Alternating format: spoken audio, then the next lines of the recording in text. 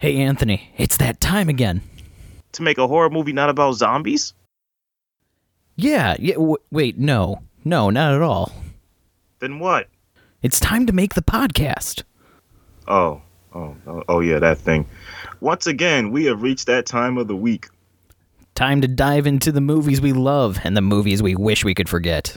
Pitting them against each other to receive praise or hatred. Based on a scale of our choosing.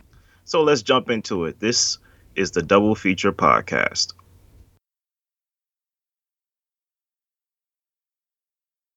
Hello, everyone. Welcome to a new episode of Double Feature Versus. My name's Anthony. I'm Brad. Yeah, and today we're gonna be going down the horror route in celebration of Halloween. We got these two. We kind of went back and forth on this. We were originally gonna do, I think, Midsommar versus Lighthouse or Hereditary and The Witch, but I figured everyone in horror circles compare Robert Eggers and Ari Aster time and time again. As far as like contemporary new horror directors, or they throw Jordan Peele in the mix. So I figured let's go. We figured to go more the independent route and compare Summer of '84 versus The Clove Hitch Killer.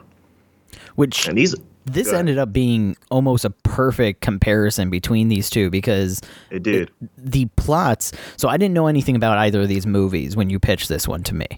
So I went in completely blind, and these two movies pretty much match each other perfectly for a versus episode. They do. We should call it because it's very specific in its subgenre of serial killer horror. You know, not monster horror. Also, it's like the friendly serial killer kind of. There you go. The unsuspecting serial killer. I knew when I suggested these, I had seen Clove Hitch, but I hadn't seen Summer of '84, but I heard a lot of good things about it. So I said, okay. I didn't know much about what it was about, except that it had to do with a film set in the 80s with the serial killer. So I said, all right, let's just do that one. And I think this ended up being a good pair here to do a double feature commentary on. This one is kind of a doozy because they're both 2018. So which one do we do first? Alphabetical or? Let's start with Summer of '84. Okay. Because I think that was the more surprising one, to me anyway, because just to do a breakdown of this movie when it's first introduced, is you're introduced to a group of 4 kids in the 80s that are kind of trying to figure out this mystery thing. And as the movie was going on, I was just thinking that this is just giving me Stranger vibes kind of feelings, minus the sci-fi. Stranger Things, yeah. There you go. This is Stranger Things meets Disturbia, which is really meets Rear Window, because Disturbia is based off Rear Window. Oh, I didn't even think of Disturbia, but yeah, that's like dead on. Yeah. Minus the sci-fi, of course. Yeah, minus the sci-fi. It's very Stranger Things in the way that all the characters are portrayed, except for the adults. The adults are much dumber in this one. Versus Stranger Things, where they kind of believe things are going on a little bit. I wouldn't say dumber. I would say they take the more realistic approach. Like, are you kids insane? Like, stop watching movies. You know, I wouldn't say dumb. I guess. Yeah, because and we'll get into it. But Summer of '84. So this is directed by a Canadian trio, Francois Simard, Anouk Wissel, and Johan Carl Wissel. French trio. I think a film they made before this. I know they submitted a short film to the ABCs of Death film, but they did a film before this called Turbo Kid, which kind of has the same kind of nostalgic as this movie. It's like a superhero comedy film that's gotten a lot of good reviews over time. But basically, Summer '84 deals with this young man who has suspicion that there are a lot of missing kids. There are a lot of missing young boys his age that are showing up on milk cartons, and he believes the police officer who lives next door to him, that lives by himself, may be the killer. So he enlists his friends to, go become detectives, look into this, you know. And I feel like the best thing about this film, in the first half, I was a little on the fence of if I was gonna like this or not, because it had great nostalgia. Even though I'm not from the '80s, I can recognize the '80s. You know what I Right. mean? We've seen it before in many films: Breakfast Club, 16 Candles, anything John Hughes. But I was like, okay, but I'm still looking for the thriller element here, if not horror. I'm still looking for the raising of the stakes. Yeah, the guy seems like a nice guy, seems innocent, so of course there may be a dark underbelly there, but I don't really know what's really pulling me in. So I feel like the first half of this film is really dedicated to building the characters of the young men, and it does a good job because the characters, I like each and every one of them. You know, I feel Mhm. like they were the great, hormonal, young kids that you would find in high school, like we all were. Like I felt like they could have been my friends if I was younger. You know what I Yeah, mean? I can Living in say that that time. one thing that really stood out in this one that I love when movies actually get it right is the dialogue between the kids all felt Hmm. real. Yeah, It none of it felt like it was pushed in for the story's sake. It's if you took these four kids from reality and dropped them in this situation, what would they be saying? And that's what the dialogue is, dead on. yeah, yeah, that too. Yeah, so the first half was mainly built on character development, including the main character who is suspicious of his next door neighbor. So I was kind of, it took me a while to kind of get on his wavelength, but after a while I rocked with it. And when it gets into a second half where stakes are raised and they come closer to uncovering the truth, that's when I was like, okay, this film has built itself up to a very solid, engaging movie. But I don't know. How did you feel about the first half? Because I felt like I was kind of like I wasn't being pulled in as much as I like to be.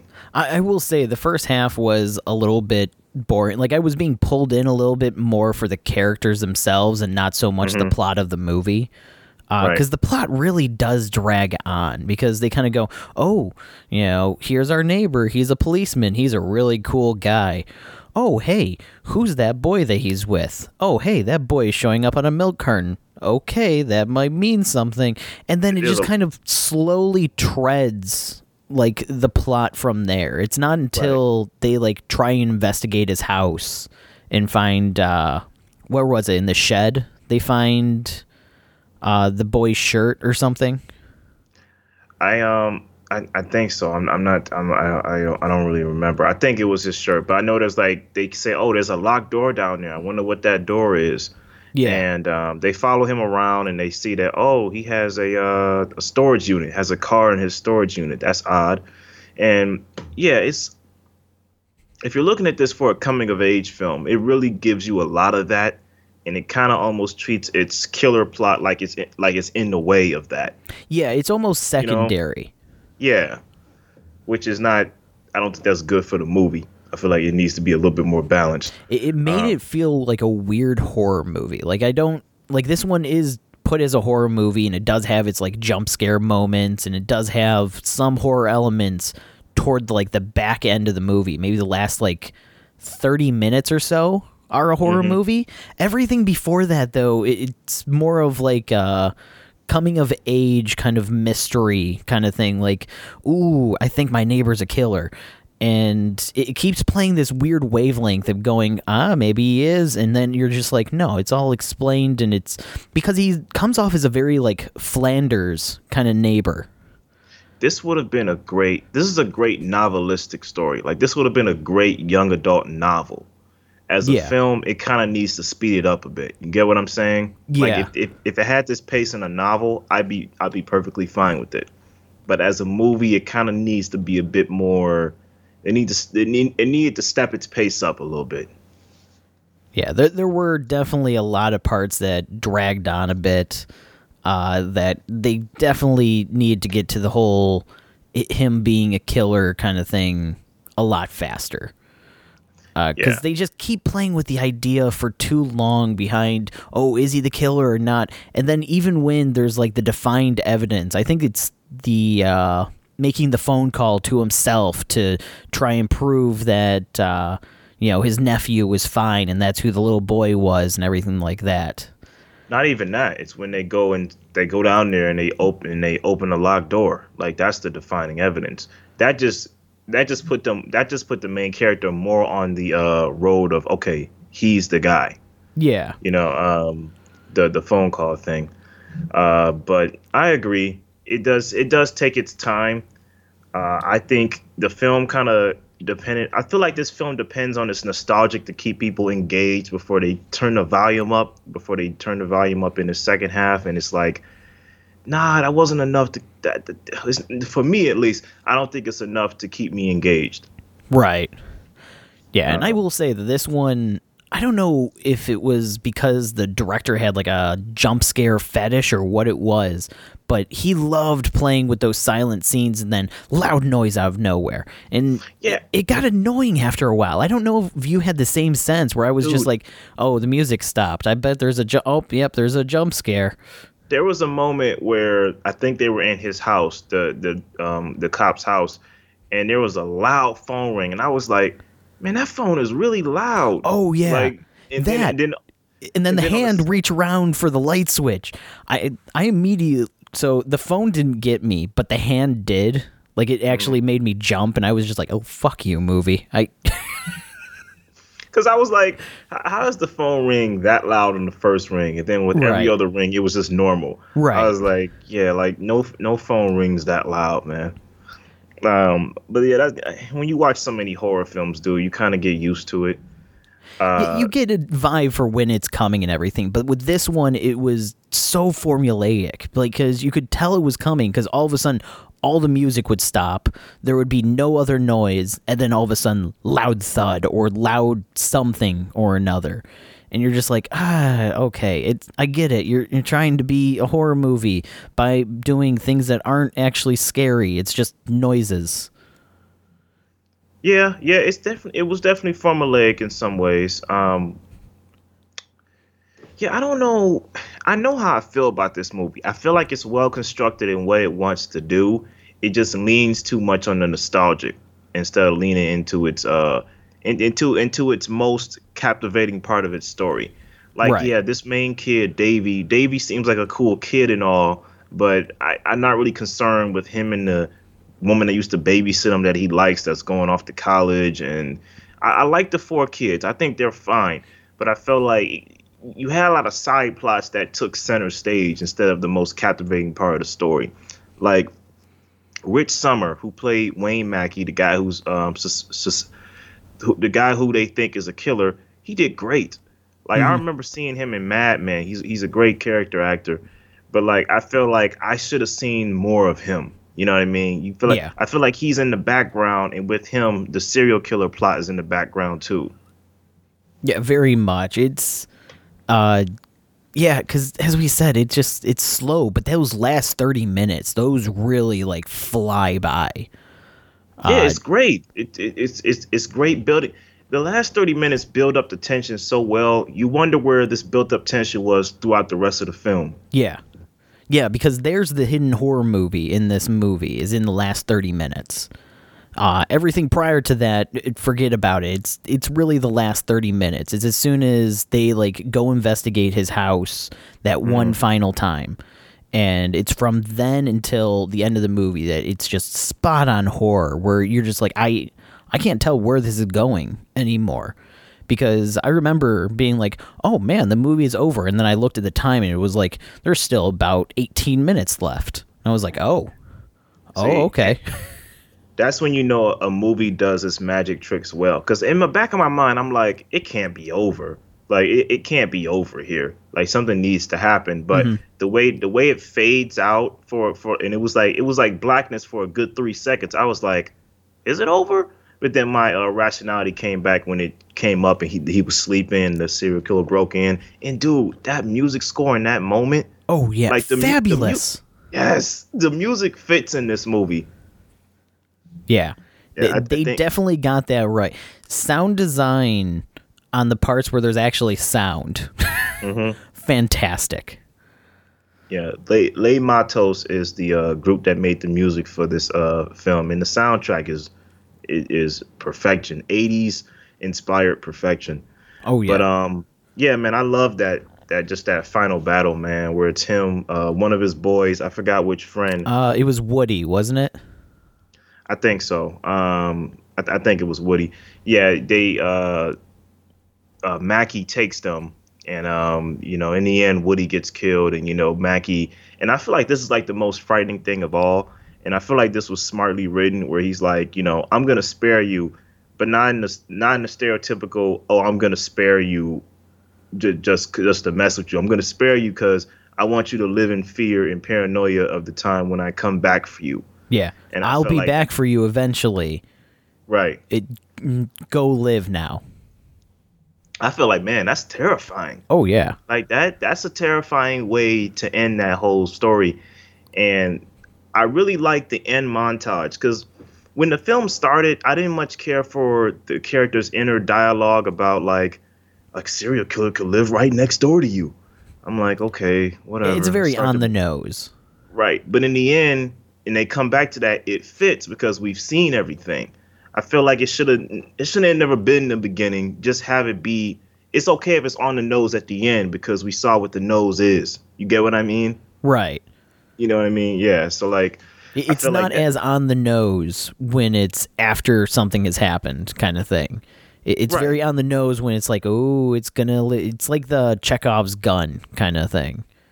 There's a difference between being on the nose and setting up Chekhov's gun. Yeah, and again, like in a young adult novel, something like that works. But in a movie, you kind of need to hide your hand a little bit, or you need to like show. You kind of need to show more of what's the more captivating part of your story. Right. Yeah, man, acting in here was pretty solid. I really like the kids. I really like the young actors. I feel like Eats was an interesting character. You saw a glimpse of his home life with his parents and his brother. They show just enough to get you an idea why he is the way he is. Eats was the one that was kind of like the rebel. Oh, okay, the one that was making your mom jokes the entire time. Right. Yeah, okay. Yeah. You saw enough of his character to get a glimpse of what he is and why he's so different and so like rebellious. And I feel like I like little character nuggets like that. And in the end montage, him and his other friends, they don't even like look at each other because he had to tear down his treehouse too, which was sad. Oh yeah, because they had the two of them tearing down the treehouse. Right. And they wasn't even like looking at Davy. You could tell their friendship completely changed after Woody's death and the whole thing. Yeah, their group dynamic got split apart. They didn't even believe him anymore. They said, "Man, I don't believe this anymore. Like you're crazy." But well, if I recall correctly, they were in the house when they found the bodies and everything like that, or no, they were gone. So yeah, because they had already ditched out. They thought that it was all So yeah, so Eats was on the lookout. My man with the glasses was keeping an eye on him at the fair, and he was like, "Dude, all the dirt and stuff in his backyard is for this new recreational thing they're doing. Like you're crazy." Yeah. So him and East just dipped out. So yeah, that's what happened. Yeah, man. Overall, I was entertained. I give it it's a solid 3. It's a solid 3. Yeah, I gotta put a 3 sounds fair. If it wasn't for the fact that they just take so long to get to the plot, if that last 30 minutes was the entire hour and a half, because this was about an hour and a half movie, right? Yeah. Yeah. So if this was the full hour and a half, then this would have been spot on. I think the film should have taken its cue from Disturbia. For sure. I had to catch a fly. Yeah, like I think it should have taken its cue from Disturbia because Disturbia had that balance so well. And it did because it put the tension throughout the entire movie. Mm-hmm. So yeah, I didn't even think of Disturbia as a comparison for this until you mentioned it. But yeah, that is like spot on. Yeah, that and Alfred Hitchcock's Rear Window too, which inspired them all. But all right, moving on. We are moving on to The Clove Hitch Killer, and I'll let you take the steering wheel on this one. So this one follows a I can't remember what his name was, but a boy and his father who is a troop leader for like a Boy Scouts like kind of scout group. Yeah, And Tyler. Tyler. Tyler and his father Don. Yep. So Tyler is a part of the Scouts. His father Don and everything is a scout leader, and they're very big churchgoers. So one night, what really kicks this all off is, well, in their town, there's been a serial murderer known as the Clove Hitch Killer, who killed 10 people, confirmed, and disappeared like about 10 years ago or something, prior to the movie taking place. So after a bunch of events, like finding pictures of bondage in his father's car that he gets blamed for, and finding like a box of, you know, magazines and stuff like that that like tie his father to the killer, he starts to believe that his father is the Clove Hitch Killer. And from there, it just takes this downward spiral as he loses all his friends because they start to think that he's a pervert, and they're very like devout Christian like faith for church. So this stuff is like a no-go for them and all. So he's losing all his friends except for this one girl who isn't faithful at all. And Cassie, I believe her name was, right? Wait, I think it's let me confirm. Yep, Cassie. Cassie was her yep. name. She is a huge she's really invested in the Clove Hitch Killer, which we find out later in the movie is because her mother was one of those killed by the Clove Hitch Killer. So she has a great attachment to finding out who it actually is. So Tyler teams up with her to try and figure out if his dad is actually the killer, and it just spirals out from there. And I think this one, the pacing was on point. It was, man. I feel like this film did what Summer of '84 should have done. Well, got wrong and should have done. Like it's coming of age, but it's also, you know, a thriller. It's also a horror thriller movie, but it balances both so well because you're seeing this kid as he's growing up. You know, Charlie Plummer. You know, we're gonna talk about Dylan McDermott in a minute, but Charlie Plummer nailed the young kid's role so good in this film because he feels like a kid that is growing up. He is going through love and going through confusion, and as he's trying to wonder who his dad is, you know, the identity of who his father is behind closed doors. This perfect, upstanding Boy Scout gentleman. Yeah, man, it balances the world of coming of age and, you know, serial killer horror so well. Yeah, and this one really wasn't a horror. This one was more thriller. It was thriller, yeah. But I think they played with that aspect really well, especially when it comes to him like discovering everything, because he's kind of sneaking around the house, sneaking into the shed, into the, you know, I guess what is it? It's not a basement. It's the space between the house and the ground, where it's got like a secret room kind of in there. Yeah, I don't know what else to call it. The hidden compartment. I don't know. Yeah. It's like a hidden kind of area under the house that you can only get through via the crawl space. There's no kind of stairs or anything leading to it from the house. So from there, he kind of keeps finding these clues that say that his father is the killer and everything from 10 years ago, and he just stopped.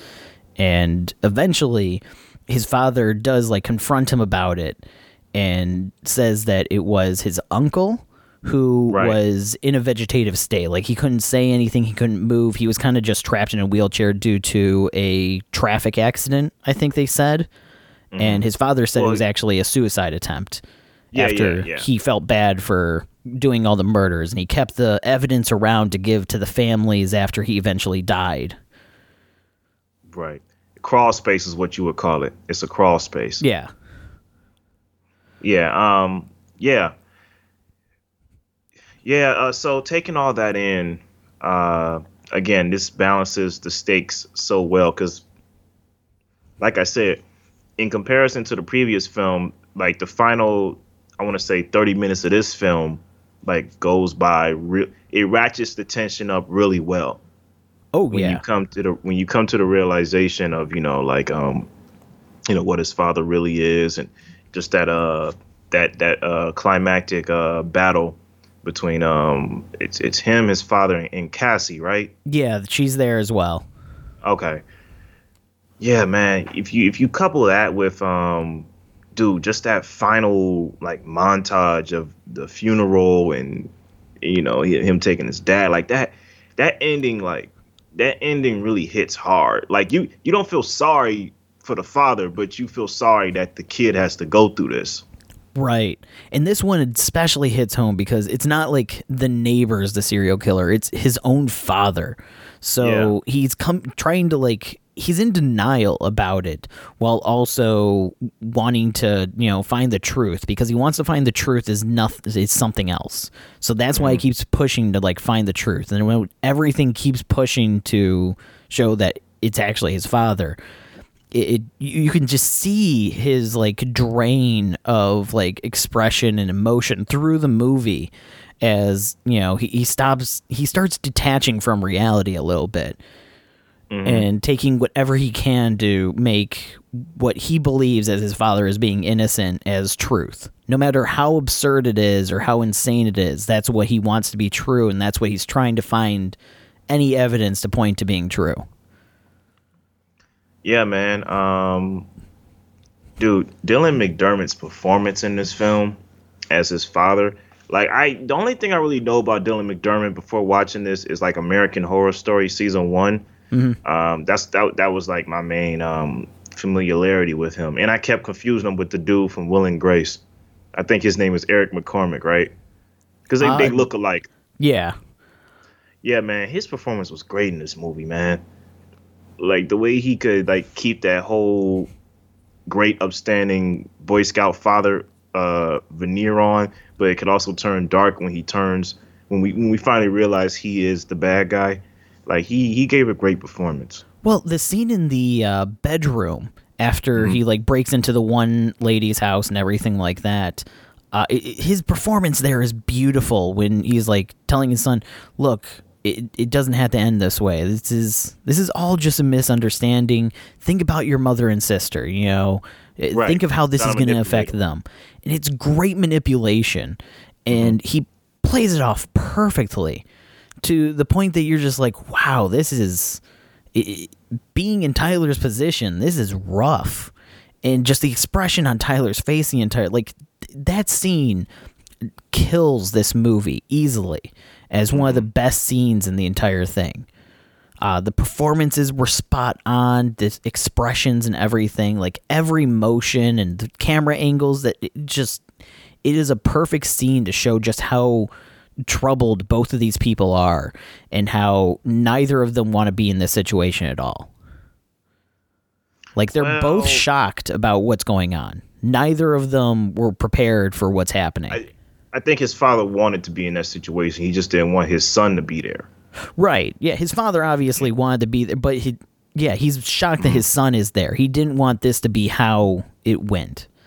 And same for his son. His son didn't want this to be how it went. So they were both completely caught off guard. Yeah. Okay. Yeah, I got what you're saying. I get what you're saying. It is a well done scene. I would say I love the twist that you brought up earlier when it was revealed that the reason Cassie is so interested is because you said her mother was a victim. Yeah, her mother was a victim. Yeah, mentioning that, like I said, the film, even though it has a meaningful slow pace, because it's a slow pace that's engaging. Like Summer of '84 wasn't engaging to me. This film is engaging to me. Even with its pace and even like dialing down on the jump scares, which Summer of '84 kind of leaned on, it still keeps you interested with, the character development and the twists and turns that come within that development. Like this is just a smartly written, this is just a finely written film, dude. Oh yeah. And you know who he's based off of, right? Dylan McDermott's character. No, I had figured that it was based off of some real serial killer, but I didn't know who it was. The BTK killer, Dennis raider. So they call him the BTK Strangler. So because he would bind, torture, and kill. Okay. And he got arrested in 2005, which was about a long time ago after he did his murder. So about like almost 10 plus years after after he did his last murder. Okay. So yeah, that's who he's based off of. One thing I also really liked about this is when it came to like bringing his father in and stuff, I remember because Cassie was starting to dial 911. Right. And he stopped her. And I remember when I was watching, I was like, why are you stopping her? What, are you still like siding with your father? And then it cut to the missing person posters and then to his family. And it was like, oh, he was... this wasn't about getting revenge on his father and stuff like that. That was more on protecting his family. Because this would have hurt their family, especially with the church and everything like that, if it came out that his father was the killer. You know, I didn't even think of it that way. But you know what? You're right, because it was a conservative kind of community. You're right. I looked at it as I need to end this now. I can't just put my dad in jail. I need to end this. But yours makes way more sense. Yeah, because I was trying to figure it out, and then it cut to it like perfectly to the family of it was his sister and his mother, you know, eating breakfast and stuff like that. And it was like, there it is. There's the perfect cut to the reason why. And it just it slid so perfectly in there to make sense. But wouldn't that be looked down upon in that kind of like uptight community? Like, oh, he committed suicide. That's the sad family. Like, well, I guess rather that than, you know, dad was a killer. Okay. I guess rather that than the other thing. Yeah, he was, he was he would torture and then kill people versus he committed suicide. One of those is a lot more lenient. Right. One of those is like, all right, we'll give him that identity than the other one. Yeah, one of them leads people to go, oh my God, what kind of life was he living that, he, ended up killing himself? What was he troubled by? Versus, oh, he was just a mass murdering, piece of shit. Right. Yeah. I guess I guess that wraps it up, because this is kind of a shorter film, isn't it? It's like this one's only like an hour and like 30 minutes, maybe? Actually, it's 110. Summer of '84 is 106. Oh, so they're about the same length. I give this one a 4, man. This one's a 4.5 for me. Easy. Okay, 4.5? Yeah, 4.5. I really like this one. I think the story flowed. The characters were great. The acting was on point. The themes and everything throughout it were good. The whole kind of trying to find himself as a person while trying to find out who his dad is as a person at the same time worked well. And just the twists and turns, like him not being on the bus at the end. Mm-hmm. That one I never expected. And especially when it started showing the scenes of what was really going on with him in the background and everything. The scenes with showing how messed up his dad was with trying to like dress as a woman to, get his weird fetish off. Yeah. It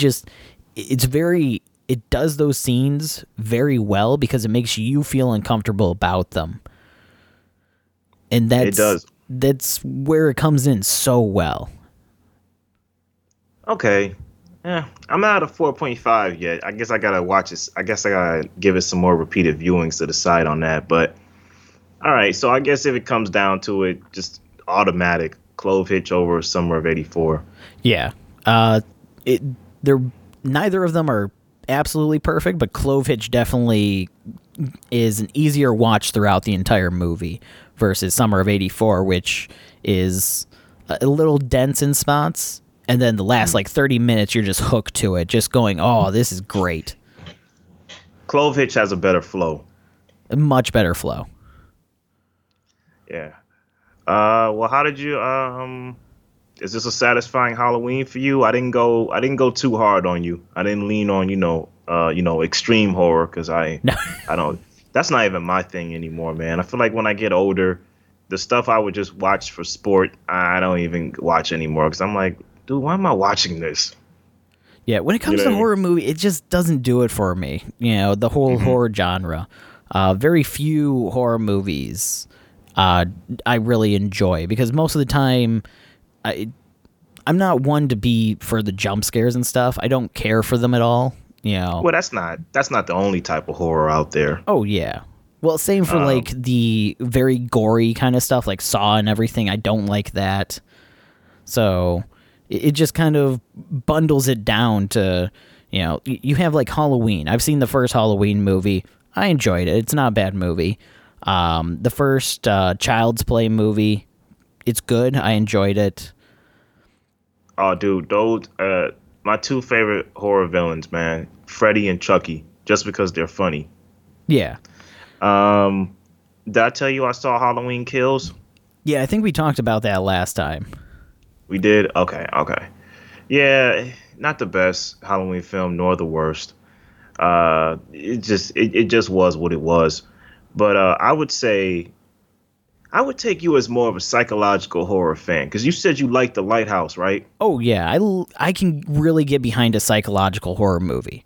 Okay, I just really don't like the kind of gruesome, you know, all it is somebody being chased into a building and then they're hacked to pieces.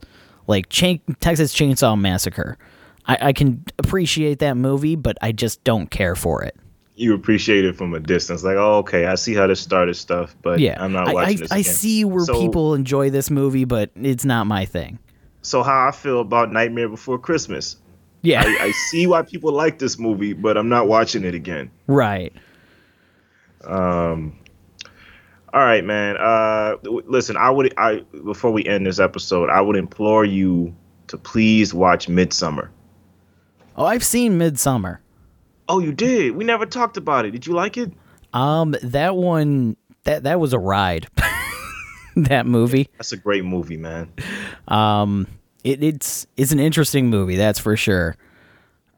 It's yeah, I think that's about all I can say on that one. It's a very interesting movie, because the entire thing is just. It's one wild ride. It's a wild ride because they even kind of lay it out for you what's going to happen throughout the movie a little bit, and it just continually ramps up. And you're like, oh, yeah, this is going to be the point where it stops with, you know, where was it? The point where they're having sex and then there's like the group of women like moaning around them. And you're like, okay, this is about as weird as this is going to get. And then it just goes, no, that's the very bottom of the totem pole. It the keeps craziness doesn't stop with that movie. And no. That's why I love it so much because it keeps amping it up and up. Yeah, I love Midsommar, man. But I think that wraps this one up on these two. For sure. All right, y'all. Like, share, and subscribe. We'll see you on the next one, and happy Halloween.